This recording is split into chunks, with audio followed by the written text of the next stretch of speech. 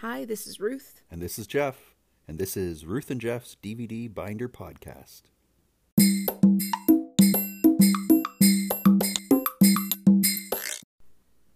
All right, so this week we are going to be looking at Murder on the Orient Express, but the 1974 version of the film. Yes, not the 2017 or whatever something year that was. Like that. Kenneth Branagh. Yeah, and not the David Suchet version, which was I don't know when. But he is the best Poirot. Like, I'm just gonna say it now, calling it at the beginning. We might as well just get it out of the way. Yeah. He's for sure the best. Yeah, there's no question. Kenneth Branagh, and I know you haven't. I haven't actually seen it, which is surprising. I'm a huge Agatha Christie fan, and I was very excited that it was coming out, and then I somehow managed to never see that specific version. So. Yeah, no, he is not good, I don't think. Which is unfortunate because I do like him as an actor. I love him as an actor. He's so great. He makes a great Hamlet. Yeah. He's just too blonde or something. I don't know. That's what I was saying. And I don't know if it's David Suchet who has spoiled it for me, or if it's Albert Finney. Yeah. I mean, the thing is I remember loving Albert Finney's performance. Yeah. But I don't think I'd seen any of David Suchet. Yeah. And Albert Finney is an excellent Poirot, and he's this Poirot in 1974. Yeah. He is quite good, but yeah. David Suchet is just perfection as Poirot. Apparently, Agatha Christie hated almost every adaptation made of her books. But like Alan Moore. Yeah, exactly. But she and Agatha Christie and Alan Moore, actually, that would be an amazing premise for a comic. Oh, that'd be something like that, where they solve crimes together. I would say a mystery comic, occult crimes, right? Yeah, well, a mystery comic because it kind of taps both their genres. And they need both of them, right? They need Agatha Christie for the mystery side, and they need Alan Moore for the occult side. Yeah, which, I mean, honestly, there's a bit of weird, creepy stuff that happens in some of her books too. So. Oh man, okay, this is good. Yeah, well, that's good. So I guess that's the end of this. I guess that's the end. We have to go work on this now.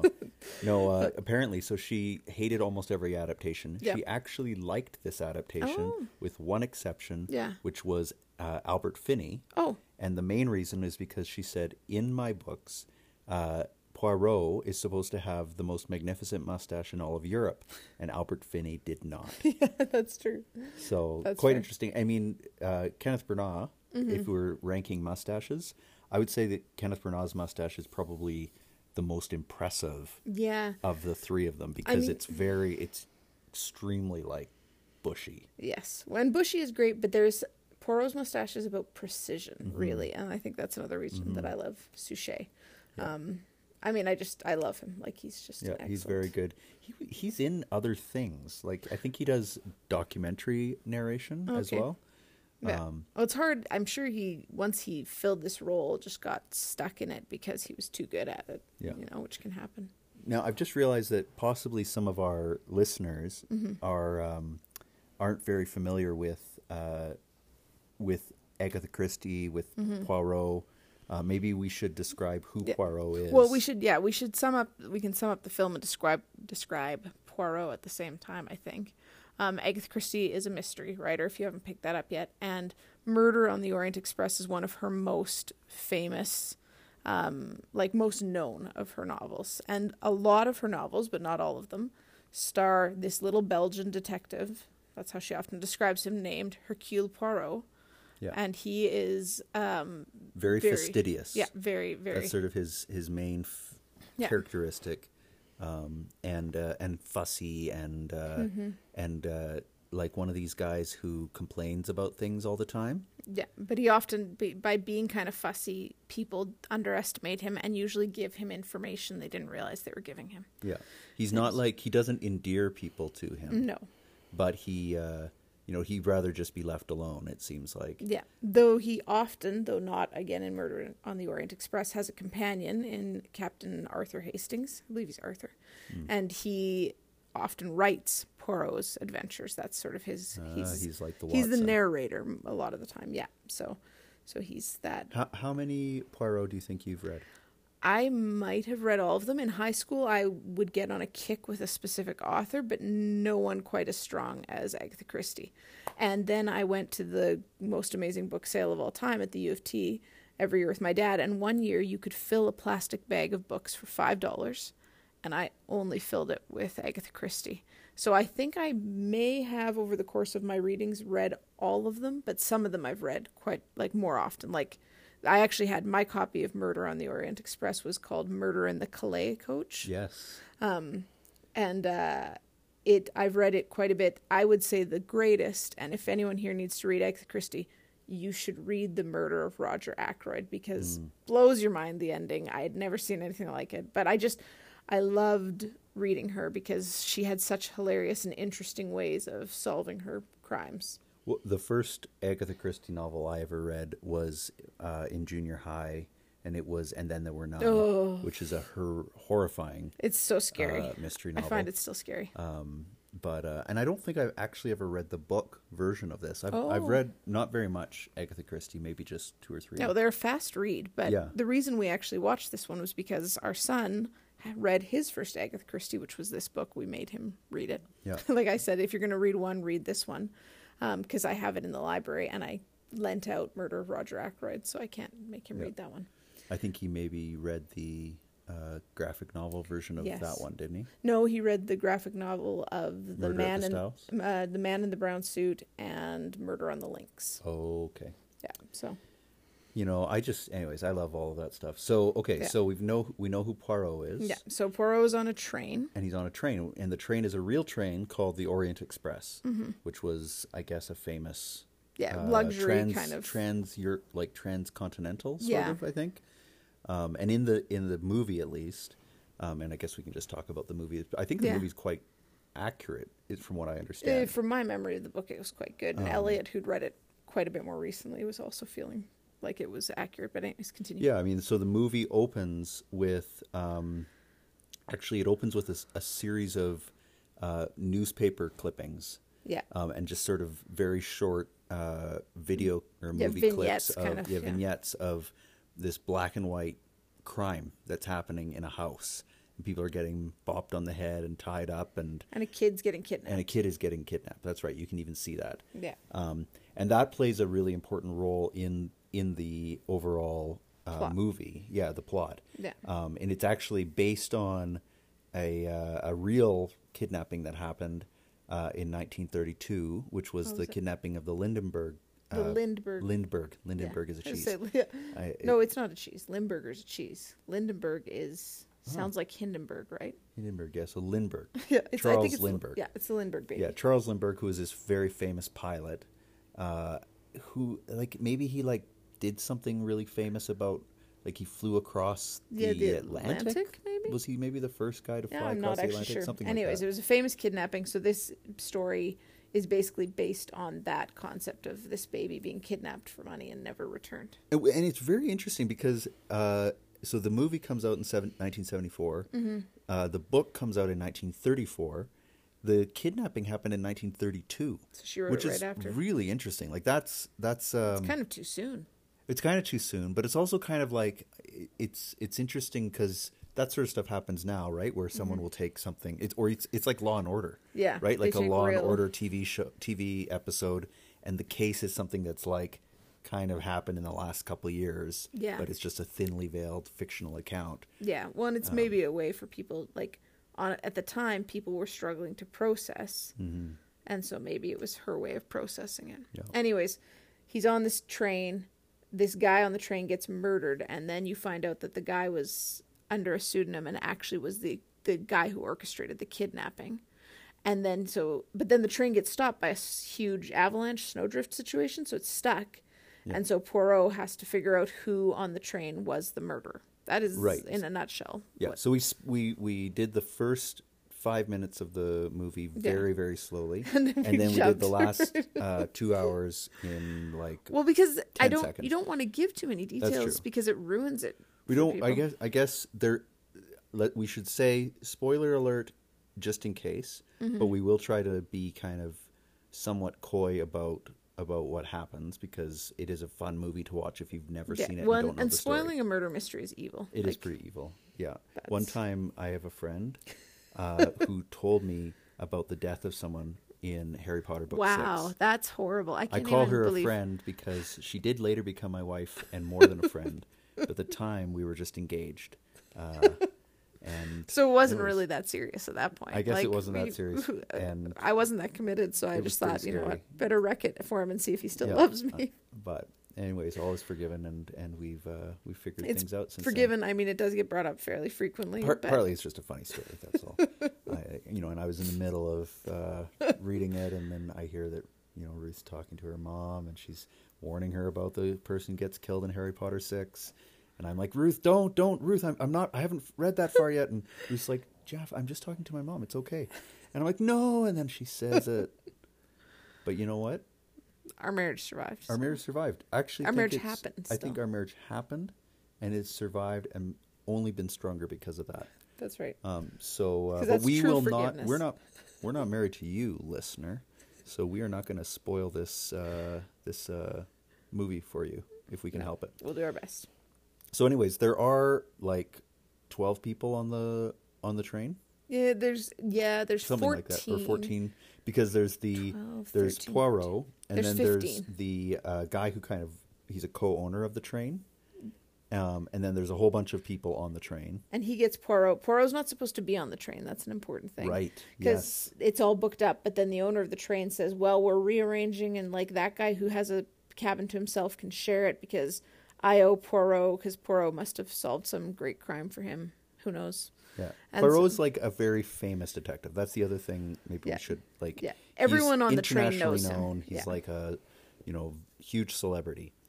But, so then he's on there, and there's all these other people, and they're all very different kinds of people, right? There's people from different classes, and there's there's a royalty and all sorts of people that seem to have nothing to do with each other. And they're all on the train together. Well, and it's a classic Agatha Christie in that the whole time, if you don't know the end, you're thinking to yourself, well, it could be them, but also it could totally not be them. And it could be anyone and no one. So you're kind of like, maybe it was none of them, maybe it was all of them, maybe it was this guy, maybe it was that guy, maybe it was like, it's very confusing. And it is important, so the guy's name who gets killed is Ratchet, isn't it? Ratchet, yeah. But then almost immediately after he is discovered, they find out that he was actually Cassetti, who is the guy who orchestrated the kidnapping and murder of this kid.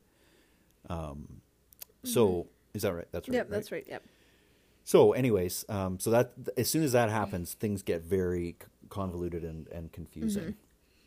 Yeah, and there's all these different things going on that Poirot's trying to sort out, and he's doing some of his cool tricks, he does he has science. It's funny because he's not like Sherlock Holmes where he's like using all sorts of the latest techniques all the time. A lot of it has to do with just asking people the right question and using his little gray cells. That's what he always references his brain as. Yeah, his little gray cells. Yeah.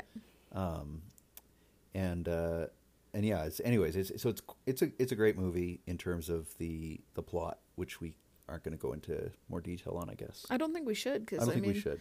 I mean, it gets solved at the end. Yeah, and, we do know. And I mean, the thing is because the trains come to a complete stop, because of the snow, there's this like big mini avalanche that's happened, kind of thing. And they're waiting for another train to come through and plow them out. What they don't want is the owner of the train is like, I don't want this solved by the Yugoslavian police because then my guests are going to all be super. Yeah, people won't want to come on my train anymore. It's going to look really bad for me. Yeah. So he's like, you have to solve it fast. Yeah, and so it's almost like one of these, what are they called, locked room mysteries? Yeah. And so the whole, that's what makes the thing fun, is that he's kind of up against a time limit, and there's nothing else that can come onto the train, right? It's all, everything. Yeah, it's trapped kind of. He has to be able to solve it there. Yeah. So maybe we should talk about the movie itself and like what we thought about. I do love famous people, right? And that's the interesting thing about all the murder on the Orient Express, is that they're all stacked casts for their era. That's right. Yeah. Right, because Kenneth Branagh one was full of people. Kenneth Branagh's got no, doesn't have Gal Gadot. She's in the new one. She's in Death on the Nile, which may not come out now thanks to Armie Hammer being in it as well, but we'll see what happens with that. Yeah. But it's a fully stacked cast, and this was like, it had Sean Connery, Lauren Bacall, who's always great, Ingrid Bergman, who I always mix up with. She won an Academy Award for this one. Oh, she did, and I always mix her up with Ingmar Bergman, who's not at all related, right? I have no idea. I don't think so. Yeah, and anyways, who else? Vanessa Redgrave. Yeah, so great. Jacqueline Bisset. Yeah.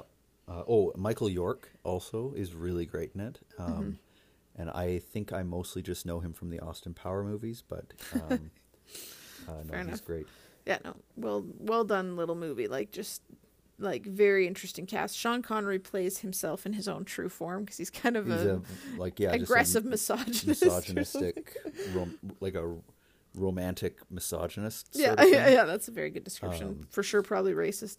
Yes. But very Albert Finney obviously is Poirot, very good as well. So an excellent cast. Yeah, and it's all these Poirot movies are always fun to watch because they're so international, right? Cosmopolitan. Yeah. Right, and so the movie opens after the video stuff. I think it's in Istanbul, or something like that. Something like that. And it's it's on this big lake that's right on the edge of Istanbul.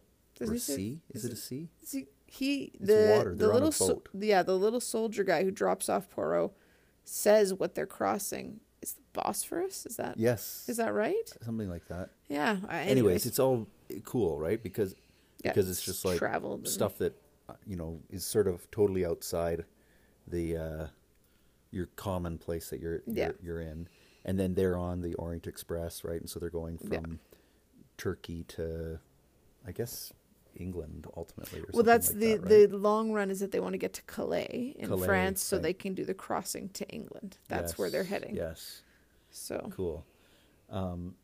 So it does a great job, I think, of displaying that sort of opulence. Yeah, well, even when they're loading onto the train, it's this amazing scene where they're also they keep cutting to the chefs loading the food onto the train. Yes. And it gives you that feeling of, this would be I I would ride this train for that food. I was trying to figure out, do you think that was that part was because they were trying to show the difference between the people who work for the and I think they also were trying to show what a nice train it was to get on, and maybe that's why Poirot couldn't get a seat or something. Except I see.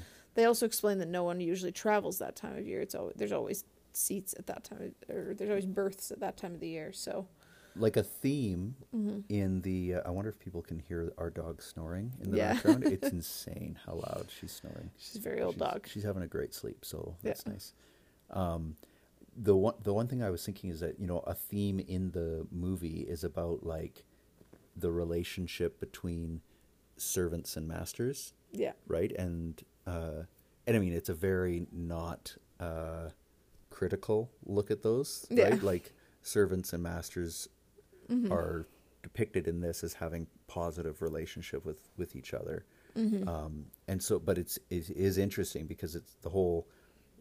The movie keeps going back and forth between these people making the food and stuff like that, and then the rich people getting onto the train, and it's those people are doing all this work in order to make the rich people's lives easier. Yeah. Right. Not very violent. Nope. Right. No, it is creepier than I remembered though. It's not creepy for the most part, but there's basically the very beginning opening stuff is actually kind of upsetting, like Elliot was saying.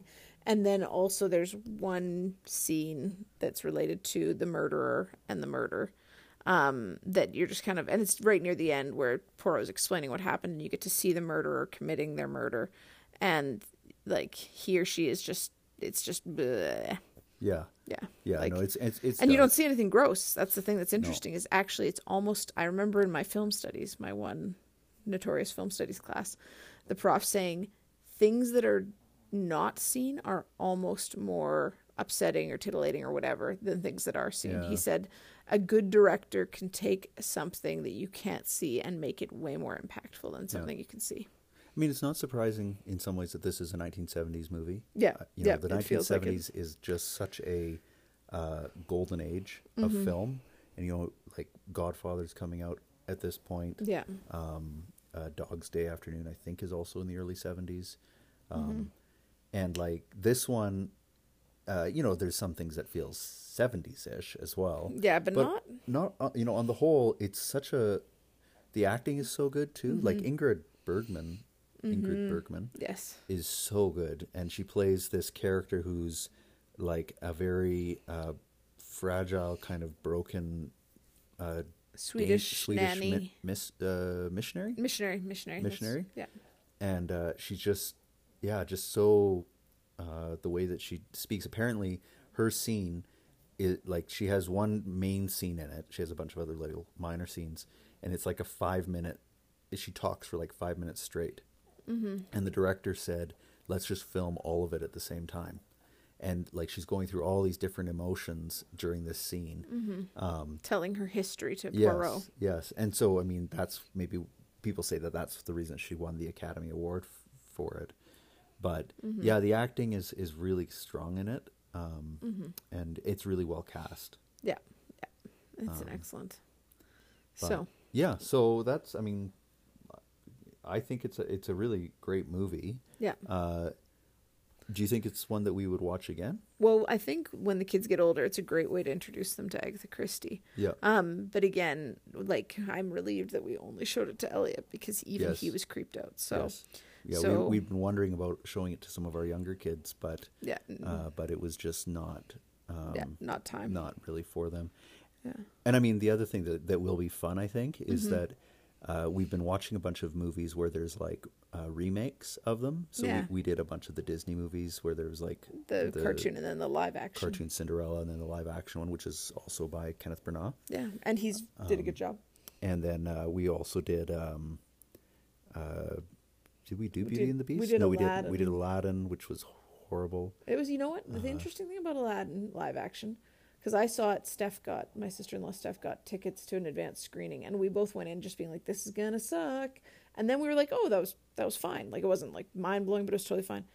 But then if you watch the cartoon directly before you watch the live action, then you're like, oh no, never mind, it's garbage. We can never watch this again. Which is partly because the cartoon is just very, very good. The cartoon is excellent. Yeah. So Aladdin is fine as long as you don't watch it near watching the cartoon. Yeah. But I digress. That's off the.